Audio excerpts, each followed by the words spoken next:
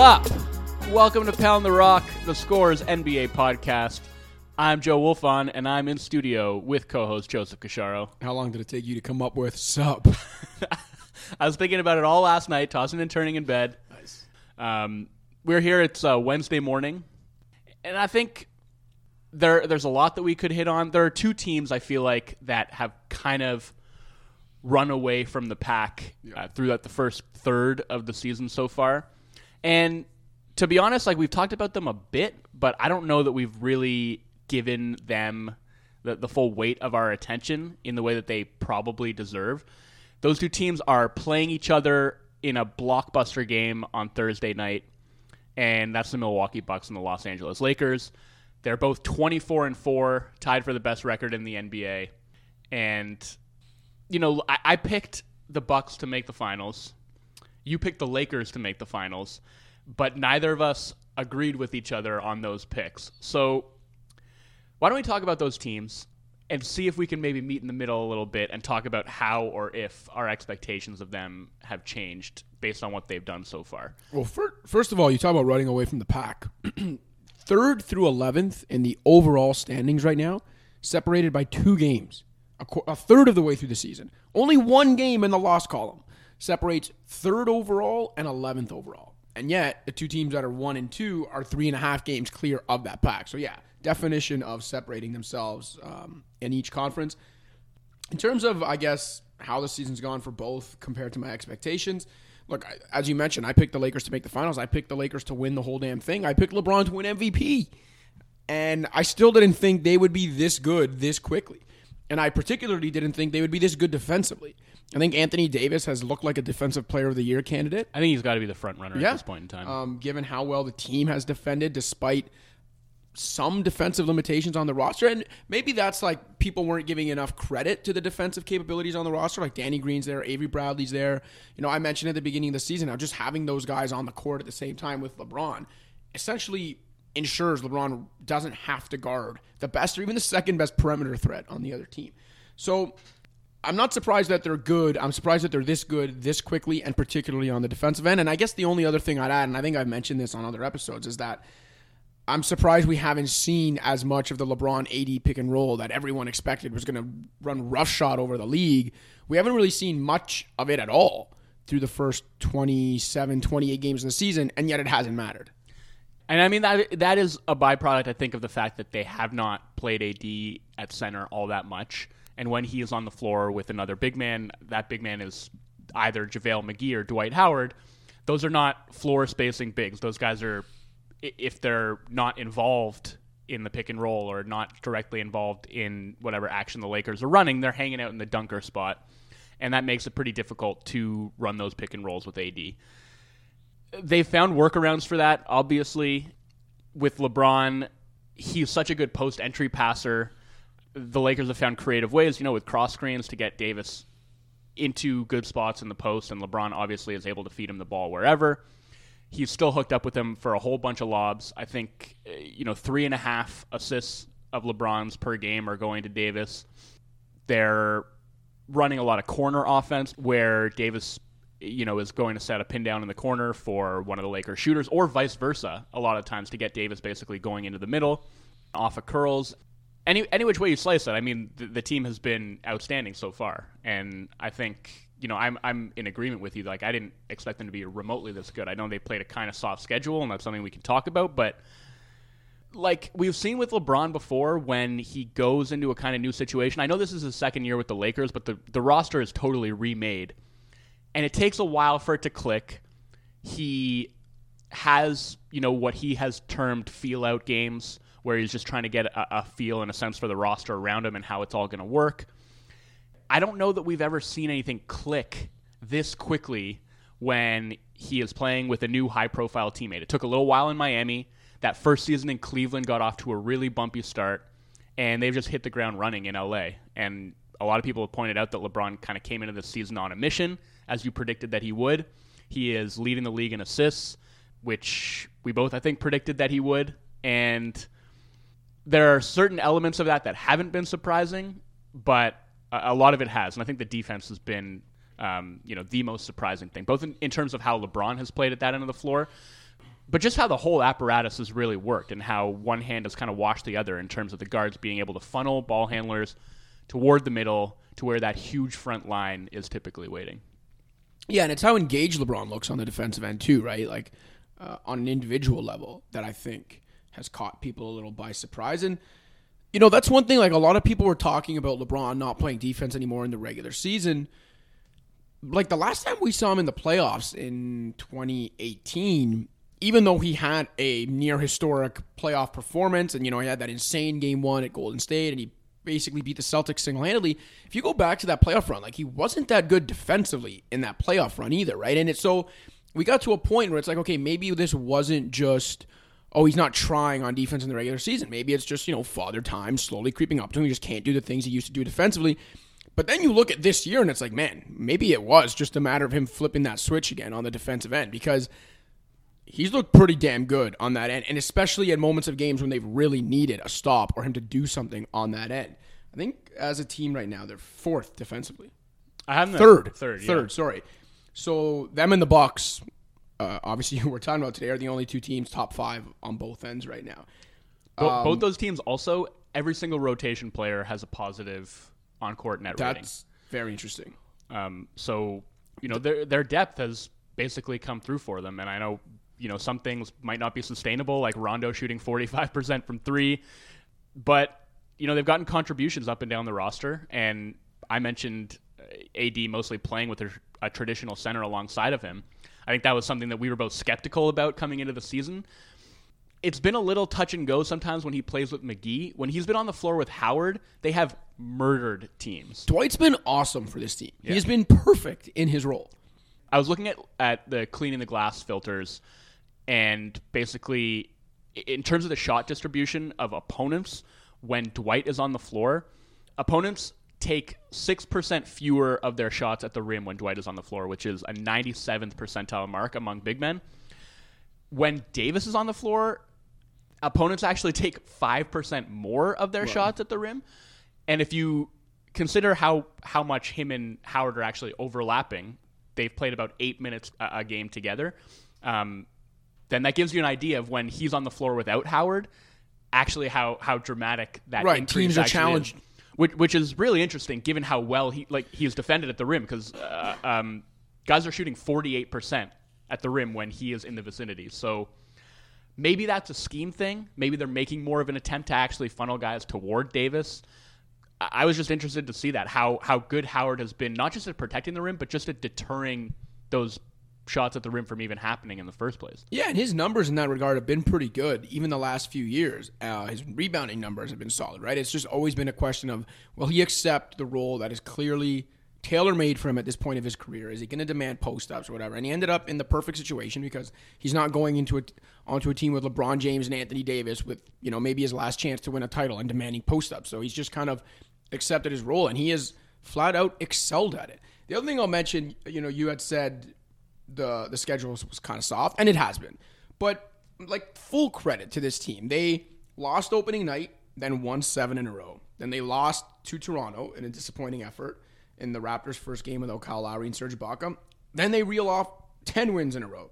Then they lose to the Mavs and win 7 in a row. And now they lose in Indiana without Anthony Davis. So who knows the kind of streak they're going to go on now. But the other thing that ended in Indiana was a 14-game road winning streak, which to me might actually be more impressive than the Bucks' 18-game winning streak that was snapped by the Mavs the other night. Winning 14 games in a row on the road, I don't care how bad, how soft your schedule is. That's kind of insane.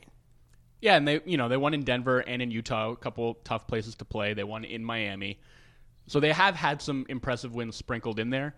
The 10-game winning streak that they had, it was Suns, Warriors, Kings, Hawks, Thunder, Grizzlies, Spurs, Pelicans, Wizards. Not exactly a murderer's row. And, look, you win 10 games in a row in the NBA, that's impressive. And we can talk about this when we talk about the streak that Milwaukee just had as well. But I'm curious to see what happens with them over this upcoming stretch. I mean, will they have Davis back for that game against Milwaukee? Obviously, that would just be such a tantalizing matchup, Giannis and AD. Would those two guys guard each other? How frequently would they guard each other?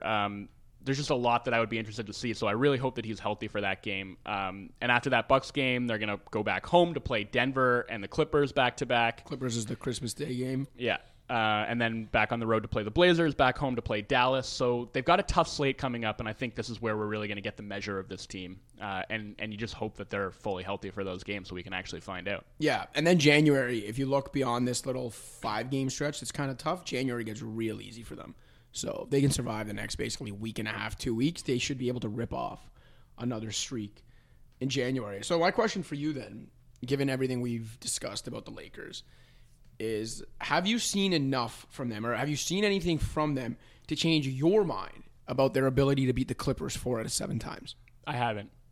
Not yet.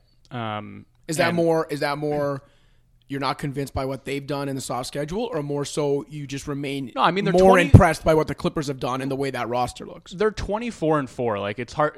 There's nothing I can say that is like they haven't done enough to show me X, Y, or Z. Like, they're better than I thought they would be.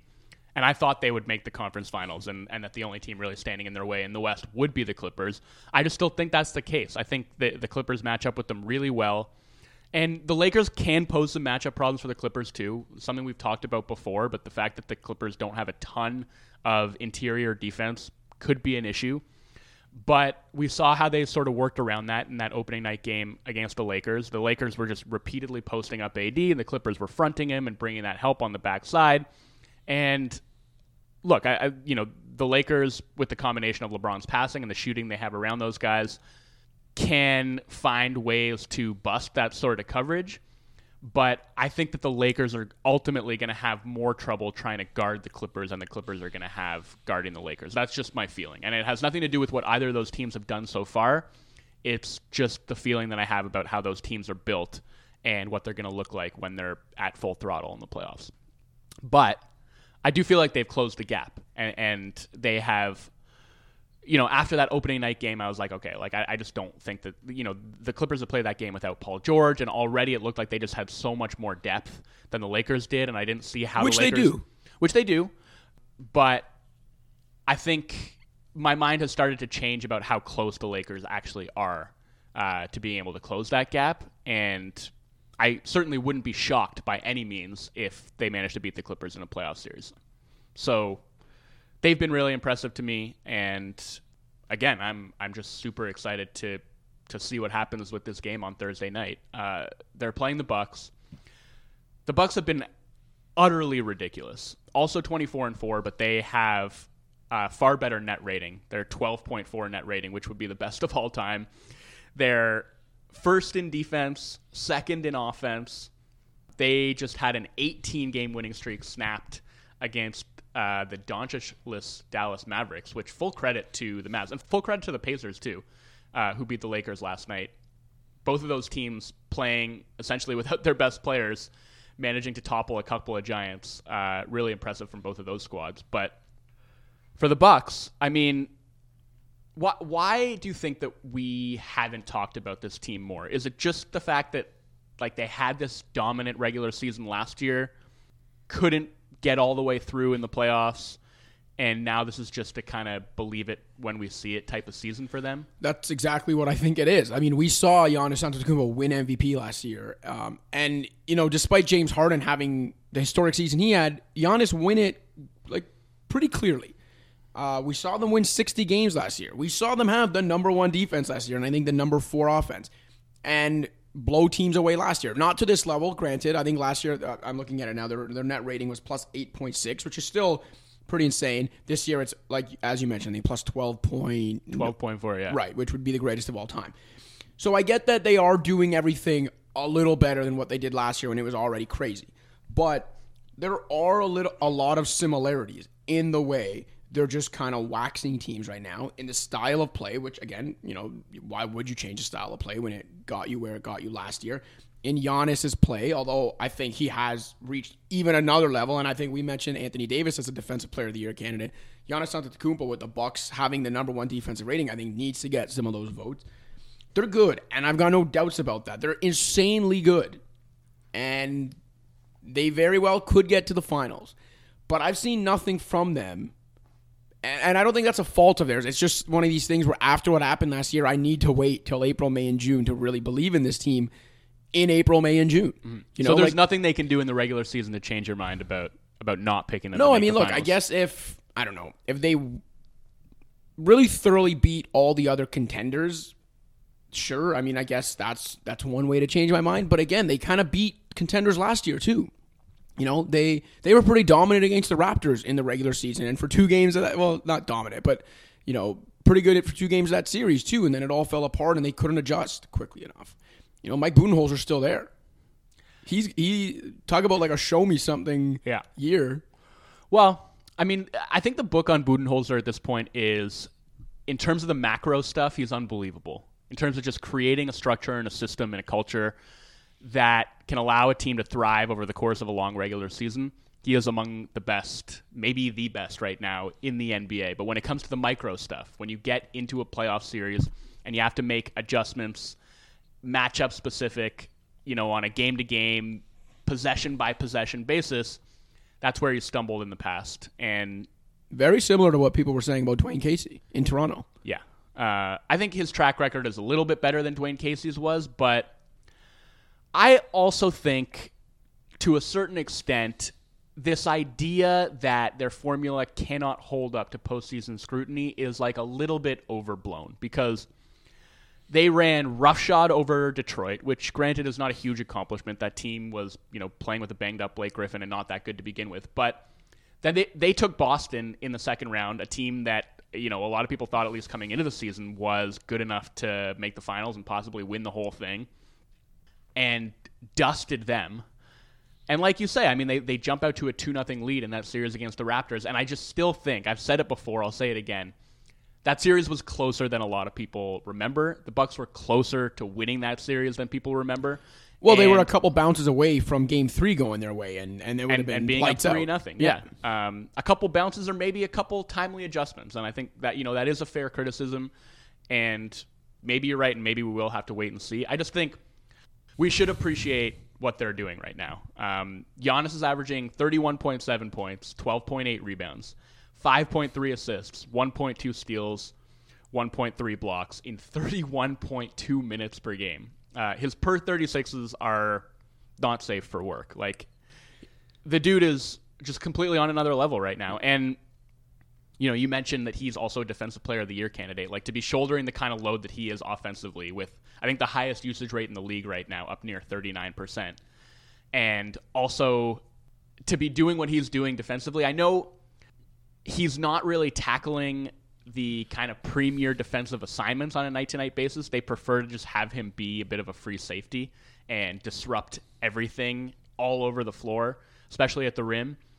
But this defense, like, once again, is just unbelievably difficult to puncture. They are allowing the fewest proportion of shots at the rim and the lowest percentage on shots at the rim for the second year in a row. Brook Lopez continues to be just a magnificent rim protector. And obviously when him and Giannis are out there, I mean, it's kind of similar to AD and Dwight Howard, right? Like, it's just a huge front line with one kind of traditional center who plays a drop back and stays extremely close to the rim. And then this other guy who can do that, but also can rove and switch and wreak havoc on the perimeter. They're kind of similarly built in that way defensively. Yeah, and even like Giannis being kind of a rover defensively obviously hasn't, you know, it's not because he is a weak one-on-one defender or there's any liabilities there. It's simply because he's special enough physically and athletically to do that, right? And so you can have him as a rover and have the number one defense in the league. And I think that's an important note to make too. Yeah, I think, you know, with that 18-game win streak, it's sort of similar to the Lakers where, like, yes, any team gets immense credit for winning that number of games in a row in the NBA, but the lack of marquee wins on the ledger during that run, it makes it hard to kind of get the pulse pounding.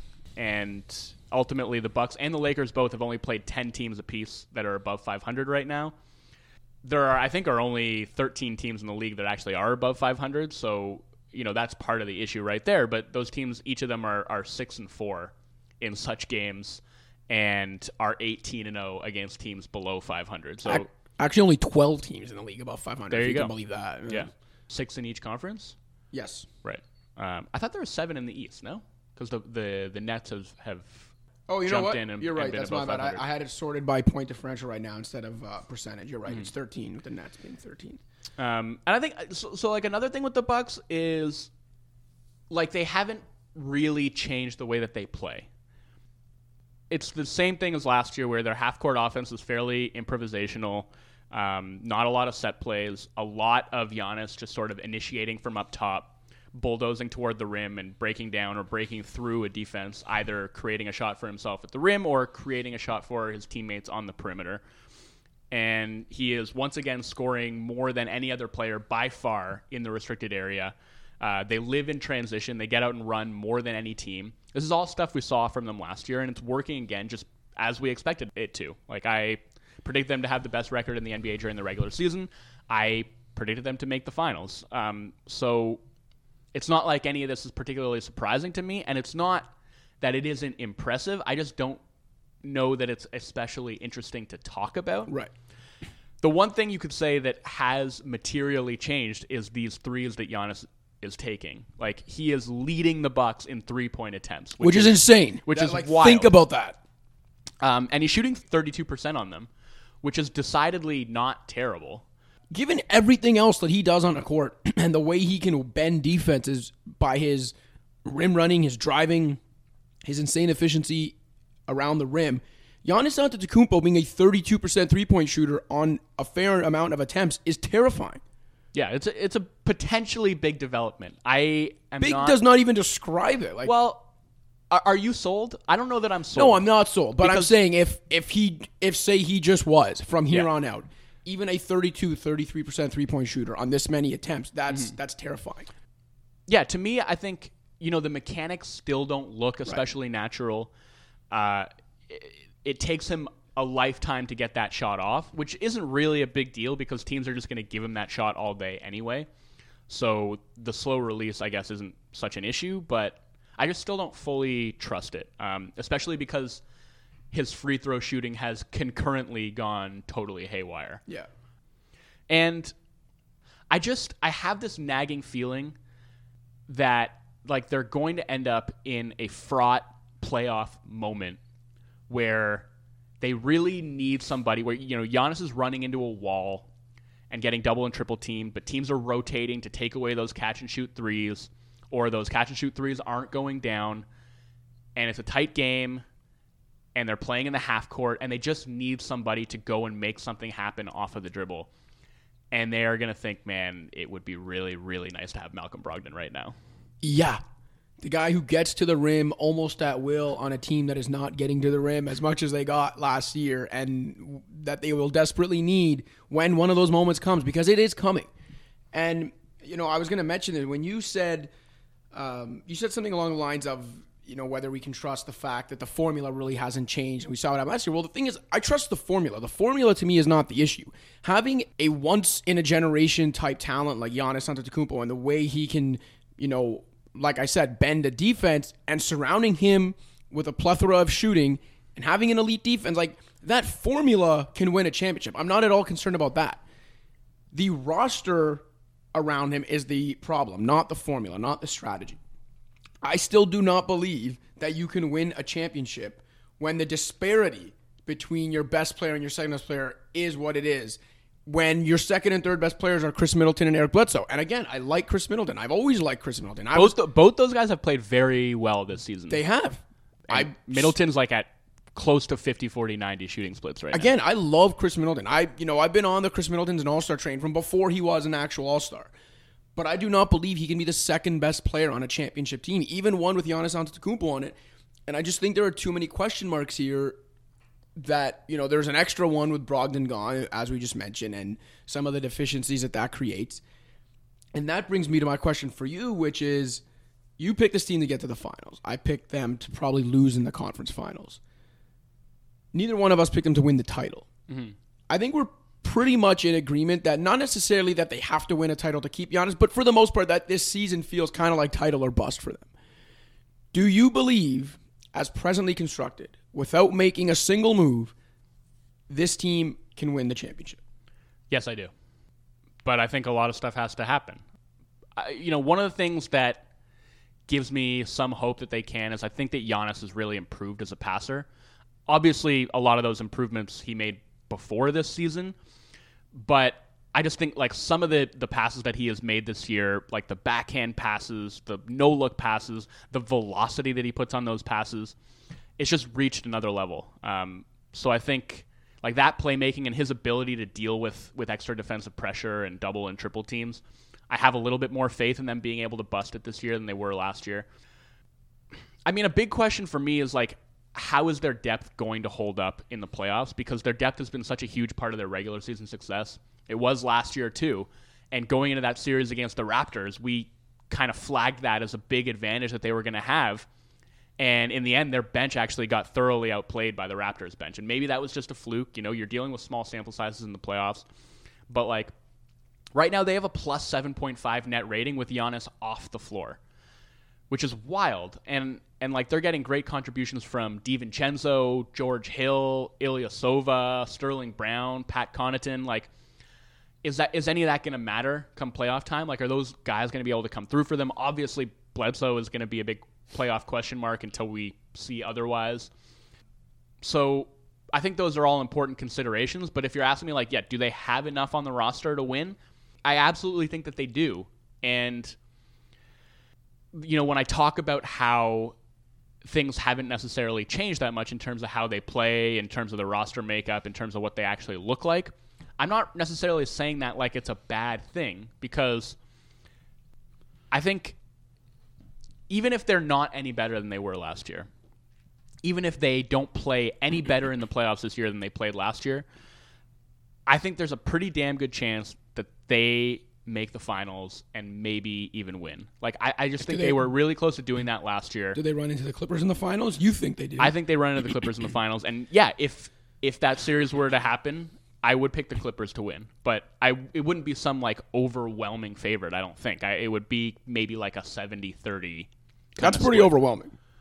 Especially for a team that's probably going to go in with like 65 to 70 wins to say that they only have a 30% chance to win a series. I'd say that's pretty overwhelming. Yeah, and but you know I what? mean, I'd say that's kind of high. But I think that I think the Clippers are insanely good. Yeah. You know what I mean? Like, that's not an indictment of the Bucks in my mind.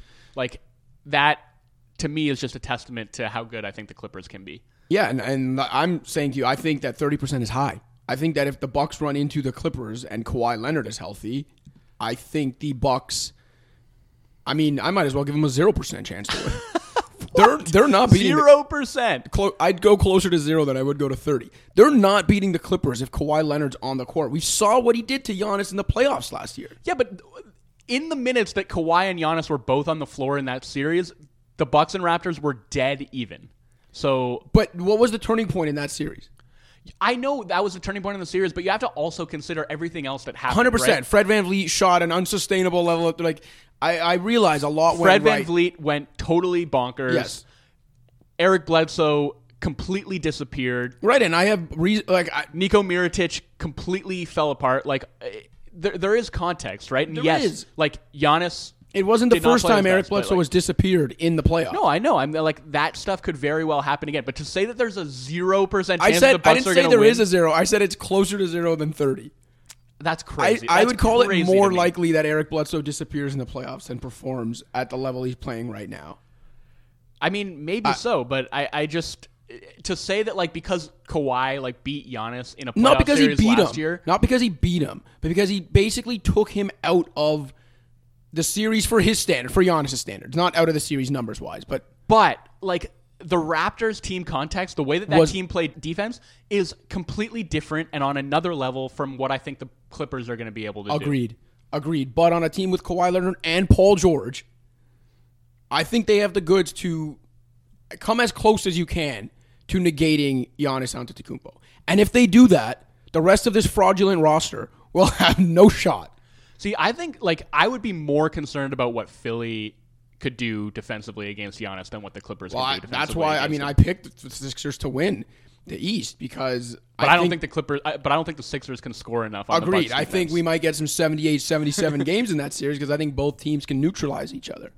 But what I'll say is that I think the questions that we're asking of the Bucks it's very rare to ask these questions of a team that looks like they could legitimately threaten 70 wins, right? Teams that roll like this usually don't have the question marks that we have for this team. And I don't know if like that's a testament maybe to just what we saw in the playoffs. Mm-hmm. Maybe it's a testament to the fact that they shouldn't be as good as they are, and Giannis is just that special. Like I don't know. I just think that it's very rare for a team to be this good and to pass all the tests they've passed. In 2014-15, the Warriors won 67 games, ran roughshod over the entire league. That, like, I don't think anybody really believed particularly strongly in that team's ability to win a title until they actually did it. There was all this, can a jump shooting team win a championship? 100%. Even though the Spurs had won it doing the same thing the year before. Yes. And can you win a championship with a point guard, of Steph Curry's stature as your best player? Like, there were these questions out there. And I think for any team, until you see them do it, there are going to be doubts about their ability to punch through. So the one counter I'll say to that, though, is that year for the Warriors was like what last year was for the Bucks. It was Steve Kerr's first year. Changed the system, changed the way they played, the way they moved the ball, the way they played offense, which was very similar to what Mike Budenholzer did last year. And it's the way we thought about the Bucks last year. We don't trust this, even though they're 60-win juggernaut and the best team in the league. We don't trust it. And then the Bucks did end up falling flat on their face at the end. Not through the whole playoffs, but at the end they did. So I think it's different now. Because it's not like with the Warriors that year, it was like, whoa, like we've never seen this from this Warriors team. Like, can we trust it? And then they ended up coming through in the playoffs. You know what I mean? So to me, that comparison was more like the Bucks last year of us not trusting them the way we didn't trust the Warriors. And the difference was the Warriors ended up winning the title and the Bucks fell flat on their face. They did not fall flat on their face. This is like the expectations for that team changed so dramatically and so quickly. Like the year before, they'd won 44 games and lost in the first round. Right, and then they were a 60-win team with a almost plus 9-point differential that went up 2-0 in a conference finals where they had home court advantage and the MVP, and they didn't win another game, and they blew 2 15 to 20-point leads in games 5 and 6. I'd call that falling flat on their face. I wouldn't. I think that for the most part, if you take that season as a whole, they exceeded expectations. Oh, I'm talking about the playoffs. I know. And this is, where we get into talking about the macro versus the micro, where in the macro, they had an unbelievable smashing success of a season. In the micro, you dig down and see what they could have done potentially, and the fact that they couldn't win that series and make it to the finals, which I think they would have won, honestly. Against that banged-up Warriors team, I think they win the championship if they get through Toronto. That's looked at as a failure, and I guess in some ways you can say that it is, because they had such a good chance to win the title. I don't necessarily view it that way, and I think the speed with which they went from this kind of like feel-good story that had busted through their expectations to this title or bust kind of team that nobody's willing to believe in until they see them do it in the playoffs is pretty jarring. And I understand it, but it's just crazy how fast that happened. But that's what happens when you look afraid of the moment. And again, it wasn't just that they lost; it was the way they lost. And I do think that matters, at least in our perception of it. But, to me, calling that a failure or saying they fell flat on their faces does a disservice to the Raptors and what they were able to do, especially Raptors defensively in that series. Were a worthy champion with one of the best team defenses I've ever seen, quite frankly, in my lifetime. But I think you can give credit to the Raptors while still acknowledging that a 60-win team with the MVP and home court advantage, up 2-0, and then up 15+ in games 5 and 6, didn't win another game. Like, I still think you can call that falling flat on its face. You can. I won't, but you can, for sure. I do, I just want to see them diversifying their offense a little bit. And I think, really, that formula had been so successful last season until they ran into a team that was uniquely equipped to take that stuff away. And I've seen maybe a little bit of that. I think they're running a bit more pick and roll with Giannis, both as a ball handler and as a screener. One thing I think that has been successful when they've run it, and I think that they should do more of, is something the Cavs used to do a lot when LeBron was there surrounded by shooters, which is that using a shooter to screen for Giannis really just presents an impossible choice for the defense. like having Korver screen for Giannis, you can't really switch that, or Giannis has this mismatch that he can beast in the post. You can't really trap because Korver's slipping free and he's going to get a wide open three. There's just like no real good way to defend that. And I think like I've seen them run that a couple times and it just seems like it leads to success every single time. With Giannis as a screener, like as a dive man, he is incredibly tough to stop rolling to the rim. I just think I would like to see them include more of that stuff and maybe a few more set plays in their offense rather than the amount that they just have Giannis initiate and hurl himself toward the rim and try and create that way. You mentioned the Raptors last season having the very unique personnel to neutralize what the Bucks did.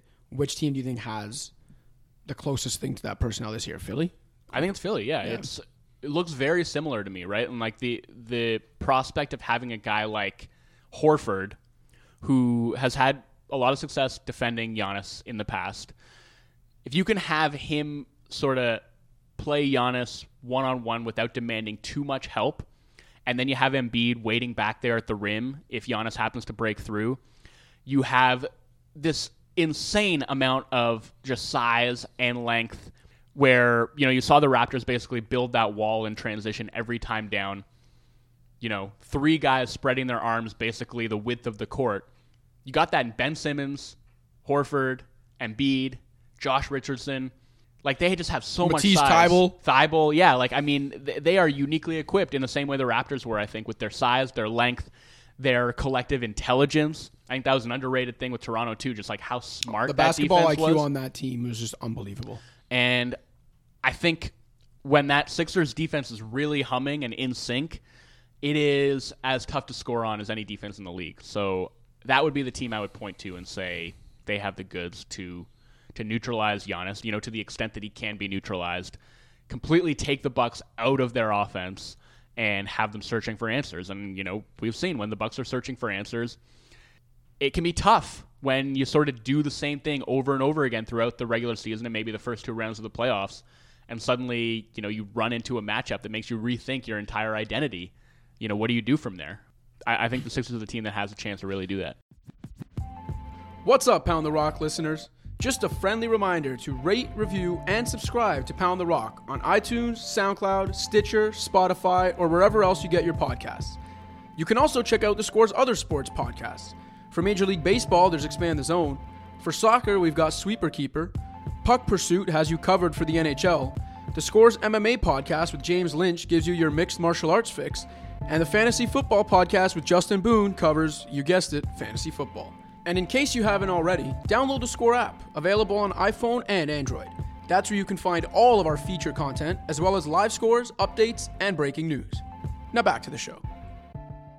The postseason, as always, is about matchups, right? And I think the beauty of this season is that there is no team that is matchup proof. At least I don't think so. And I think, I realize the Warriors finally did lose last year, but we know, had they been healthy, they would have been the overwhelming favorite in that series. And had they been healthy, we would have looked at them as pretty matchup proof. This is, the first year since the Warriors got together that I think we can really look at it and say there is no team that's matchup proof. Like, the Lakers have flaws you can exploit.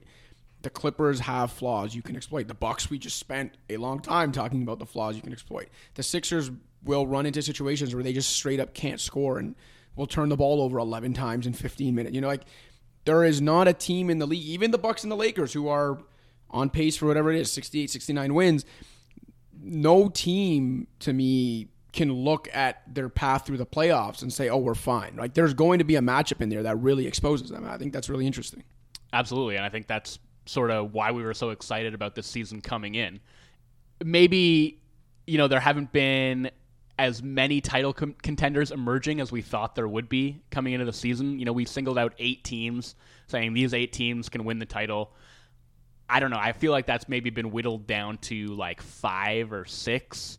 All right, look, pending trade season. Run through them right now. Presently constructed, we don't know what happens trade-wise. As presently constructed, who do you think can, not like if like 13 different things bounce right for them, like just can win the championship right now as constructed? I think I'm inclined to say 4. As much as, we've talked a lot, and I wrote a whole piece about it, about how the East is no longer just like the two-team race that we expected it to be with the way that Toronto, Boston, and Miami, and even Indiana have played. Those teams are all going to be super tough outs. I could see any one of them, upsetting one of Milwaukee or Philly to make the conference finals. Maybe outside chance one of those teams make the finals, but I don't think any of those teams can beat one of the Lakers or the Clippers in the finals, whereas I think the Bucks and Sixers actually can. So I'm still saying that really the Bucks and Sixers are the only two legit championship contenders in the East. And in the West, it's gotten really tough for me to see any team other than one of those LA teams coming out. So I'm feeling like there are 4 right now. What about you? I think I'm going 2, man. I think 2, and I think you even made fun of me for this like earlier in the season. Yeah, because you said it like a week into the season. Well, you know what? I'm not backing down on it now. I think if we're talking about like straight up win the championship, I think one of the 2 LA teams would have to be it. I think it would take injuries to both teams for one of the LA teams to not win the title. If Chris Paul was still on the Rockets, would you put them in that conversation? Yeah. Especially the way Chris Paul's playing this year, man. Like, he's still really good. Yeah, he's not prime Chris Paul, but he's still an elite player in the NBA. He absolutely eviscerated the Bulls. Yeah, it was unbelievable. A couple nights ago. It was great. Why don't we close actually just by talking about Harden for a few minutes? Because, we talked about LeBron, we talked about Giannis.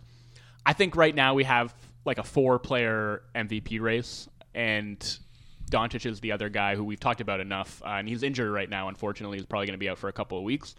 So we'll return to Doncic at a later date. But what Harden's doing is absolutely insane, and I don't know if we could ever really give it its just due, because it has sort of just become normalized in a way.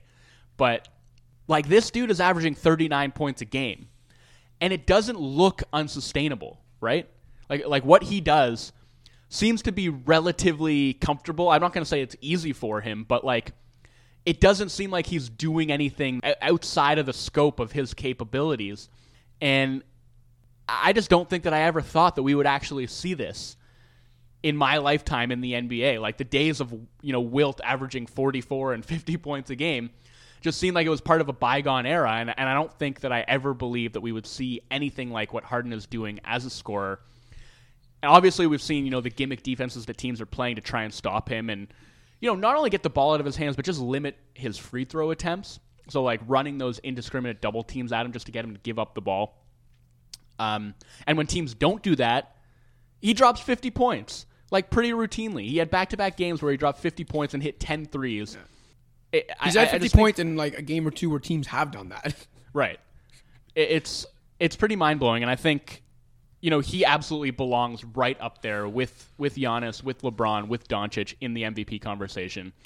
And I just think we should take a minute and appreciate how ridiculous he's been. 100%. You know me. I've always been, of the mind that people are too hard on the aesthetics and whatever. And I get it. We watch basketball to be entertained. I understand that we want it to be as aesthetically pleasing as possible. But I do not care. When a guy is averaging 39 points per game and carrying an offense the way James Harden has, like no player I've ever seen before, okay? And yes, I just said that. I'm only 30, so I'm not talking about Wilt and Larry and Magic, but I'm including MJ in that. I'm not saying Harden's better than MJ, but I've never seen MJ or any other player strictly carry an offense single-handedly, completely single-handedly the way James Harden has in the last 2 seasons especially. What he does is unbelievable, and all you have to do is watch the way teams defend him to get it. Like, anyone who doesn't get it, anyone who thinks it's gimmicky, anyone who thinks this, trying to draw too many fouls, like whatever your complaints are with watching James Harden, watch the way teams have defended him, this season especially, and you will understand how he has warped the game, how he scares opposing defenses shitless, regardless of who's on the court with him. Like, this guy is an offense unto himself. And not just an offense unto himself, an elite offense unto himself. The Rockets are 3rd in offensive rating right now. Their numbers, like we talked about earlier this year, with Harden on and Westbrook off, are still unbelievable. They're even better. This guy, if you have James Harden, Wolfond and I, and 2 other scrubs you pick up off the street on an NBA court, we're probably going to have like the 7th best offensive rating in the league. Yeah, I mean, he's revived Ben McLemore's career, Yeah. basically, right? Ben These McLemore. role players on the Rockets are just Ben dining out shacked on in open a catch and fool shoot McLemore. threes. And that's that's the risk you run when you play the defensive teams have played against Harden, and you make a decision that you're going to take him out of the game, but you end up surrendering a lot of wide open catch and shoot threes. And the Rockets role players have taken advantage of that, whether it's PJ Tucker or Daniel House or McLemore. Ben, I used to flex when my team was down 28 after a dunk. McLemore is now Ben. I get to flex when my team's up. McLemore because James Harden. Because I just hit 8 threes Right. in a game. Because James Harden's spoon feeding him the cleanest looks you can imagine. Another thing I want to point out with Harden that I just don't think gets nearly enough attention, not from you because you pointed out a lot. Harden's defense, yes, he falls asleep off of the ball. He gets back cut from time to time. When he's defending in space, he can be lazy and reach and get blown by. On the whole, he is not an especially great defender. You know what opponents are shooting against Harden in the post this year? Something terrible. 7 for 37 with 8 turnovers. He's an elite post defender. More turnovers than made field goals against him in the post, and just 4 free throw attempts. All told, 17 points on 47 possessions that have been finished out of the post with him defending.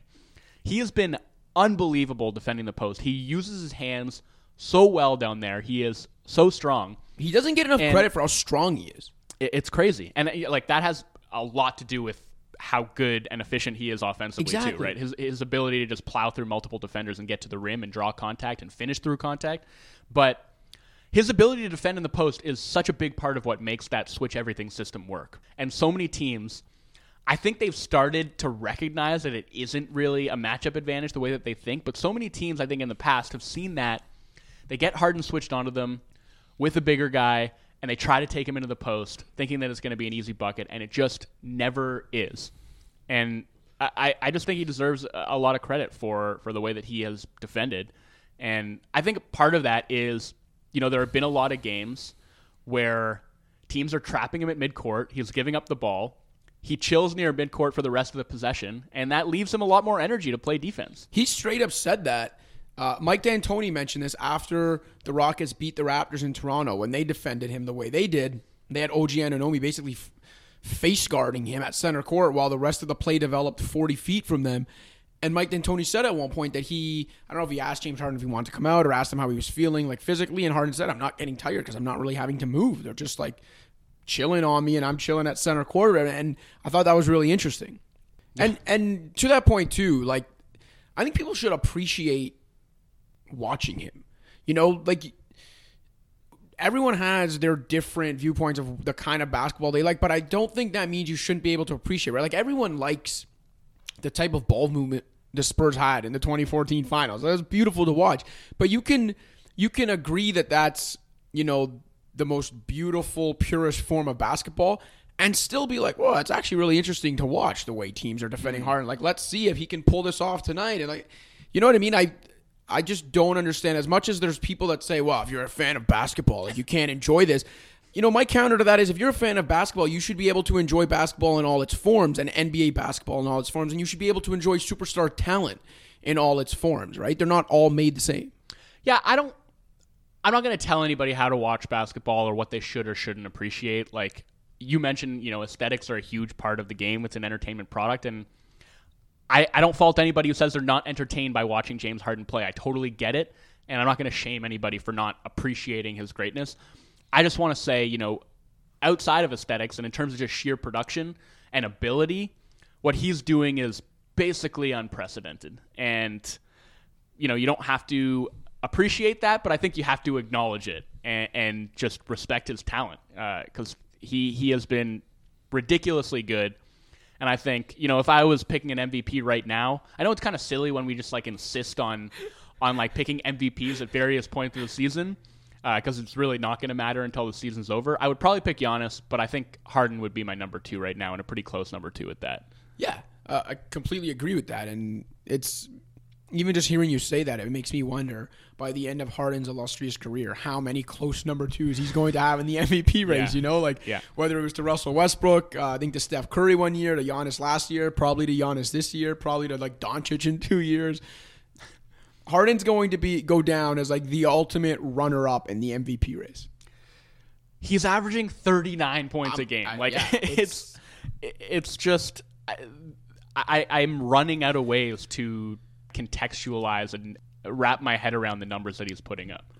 I think one of the coolest things in any sport, if you're a fan, to watch is a great player who is in opponents' heads. And those opponents know exactly what's coming and how they want to defend it. And they're powerless to stop it. And they're still powerless to stop it. And he's still too good and so much better than them that even though everyone in the arena knows exactly what's coming, he still knows he can do that. You know? Like most players, even at the professional level, if they're game planned for and everyone knows what's coming, they're not getting that. Right. Because teams won't let them. And with a guy like James Harden, it just doesn't matter because he's better than you and he's going to get it. He's scoring 1.17 points per isolation possession. Like, so offense built out of nothing but James Harden isolations would be the most efficient offense of all time. When it comes to iso ball, like, basically a flat point per possession is pretty impressive, especially on a high volume. Like, if you can get 1 point per possession out of iso ball, that's really damn impressive. That's why iso ball has gone the way of the dinosaurs, right, in the modern NBA, because it's not an efficient way to play and to score, and yet when James Harden does it, it would be the most efficient play ever. Literally. And yet, for all of this, we don't consider the Rockets a true championship contender. And I guess one reason for that, like I'm looking at the numbers now, with Harden on court and Westbrook on court, 7.2 net rating. That's quite elite. Good. With Harden on court and Westbrook off court, 13.6 net better rating. than the Bucks all-time net rating. With Westbrook on and Harden off, minus 10.2. Woo. And look, like Harden's not going to be off of the court for many minutes in the playoffs, so I don't know that they'll necessarily have to worry about that. I continue to think that what they sacrificed when they sent out Chris Paul and the tenuous fit between Harden and Westbrook is just going to come back to bite them when it matters most. And we've already seen it.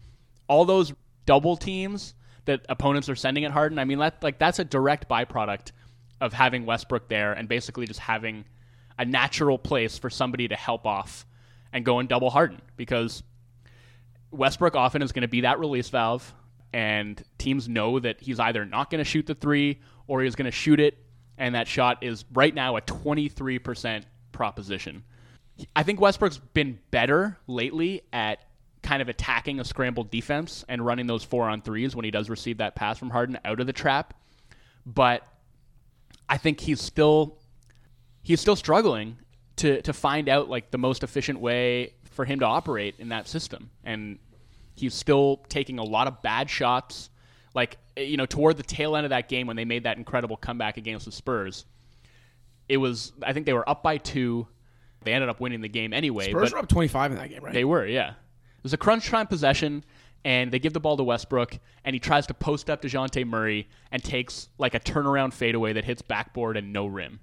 It's like the decision-making is still pretty questionable, and I think the downgrade in terms of decision-making, in terms of shooting ability, in terms of defense from Chris Paul to Westbrook is what is ultimately going to sink them. Like, if Paul was there, I would absolutely put them in that discussion with the Lakers and Clippers as a team that is fully capable of winning a championship. And I don't know if I can do that. No, 100%. I agree with you. If you take, not Chris Paul 2 years ago, Chris Paul today, and put him on this team instead of Russell Westbrook, I think this team can absolutely win a championship. Yeah.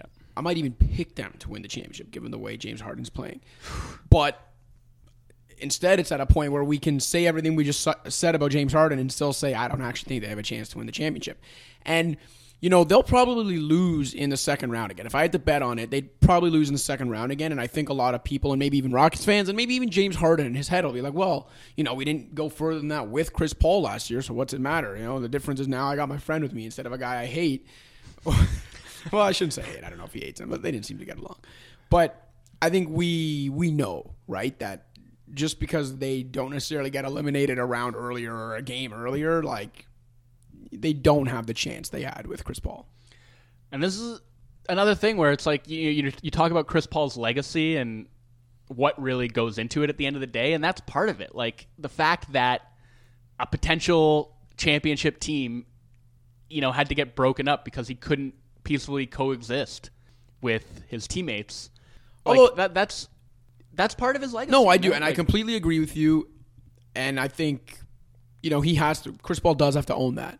On multiple stops, not just Houston. But I will also say that James Harden has to own some of that too, because while the guys he hasn't gotten along with in the end, are guys that have had issues elsewhere, like Dwight Howard and Chris Paul, James Harden is now that guy too, right? Yeah, I suppose. Yeah, I mean, it's impossible to know like where to lay the blame, if blame is what you want to call it. But I just think it's disappointing for the Rockets that they had to break those two guys up. And maybe I'll be wrong. I mean, maybe they can still get this done. But from what I've seen of Westbrook this season, I just don't see it. And it's only going to get worse. Yeah. Let's wrap up the sort of basketball portion of our discussion there and just leave on this note. David Stern, former NBA commissioner of 30 years, is in critical condition right now after he had a brain hemorrhage. And we haven't really had any updates about his condition in a couple days, except for the fact that he remains in serious condition and is surrounded by his loved ones. I just want to say, I mean, I and I think a lot of other people had some quibbles with David Stern over the years and how he ran the league, but I don't know how many people did more to grow the game of basketball and the NBA brand than he did. He is just like an absolute titan of the game and a huge historical figure in this league. And I think, what can we say other than our thoughts are with him and his family, and we really hope that he pulls through. Yeah, absolutely. I mean, he changed the game in so many ways, made the NBA more of a global enterprise than it ever was. And, you mentioned like what he did as a commissioner for the NBA being more than any other commissioner has done. You can make the argument no commissioner in pro sports in North America has furthered his league's interests the way David Stern did in his 3 decades on the job. Yeah, absolutely. And I think, despite the fact there were people who didn't appreciate that he wasn't particularly favorable to the union at times, and he had draconian policies like the dress code and things like that, at the end of the day, like, he was true to himself and his values to the end, and an absolutely crucial figure in the NBA's growth. And regardless of that, I mean, he is a human being who is in critical condition right now, and so we're thinking about him and his family. With that, for Joseph Cacharo, I'm Joe Wolfon. Talk to you all next week.